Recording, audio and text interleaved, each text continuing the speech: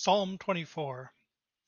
The earth is the Lord's and everything in it, the world and all who live in it, for he founded it on the seas and established it on the waters. Who may ascend the mountain of the Lord?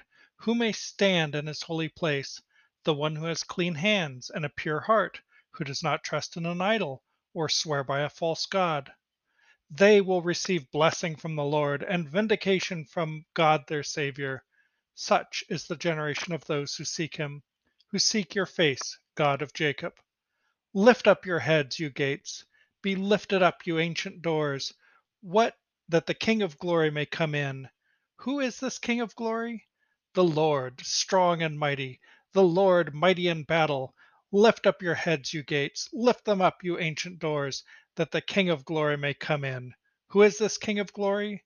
The Lord Almighty. He is the King of glory. So this time I'm reading from the New International Version.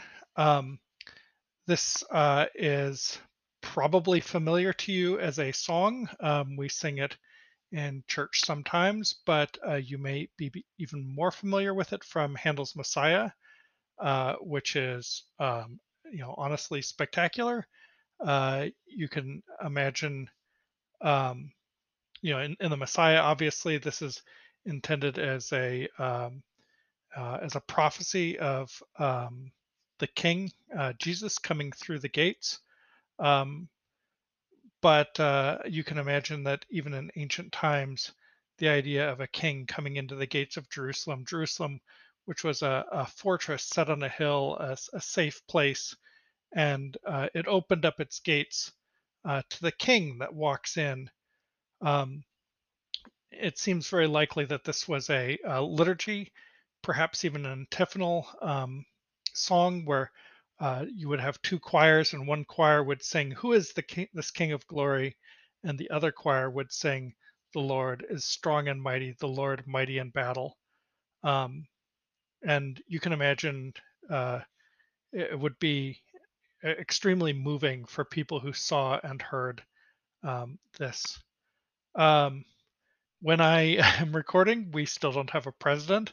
Uh, I think it's a little bit different in a democracy. We don't put our leaders on quite the same pedestal because we know who put them there.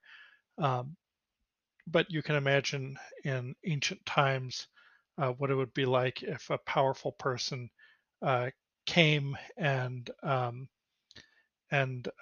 put themselves in charge of protecting you. I think that's something we often forget, that we feel very safe and protected, most of us.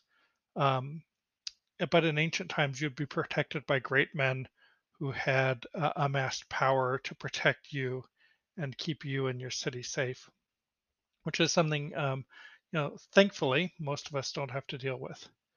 All right, I'm going to try to stop being political in the future. It's just really hard when there's something on my mind. And I think, thank God for the Psalms that help us keep grounded in, in what's really important. And I will talk to you tomorrow.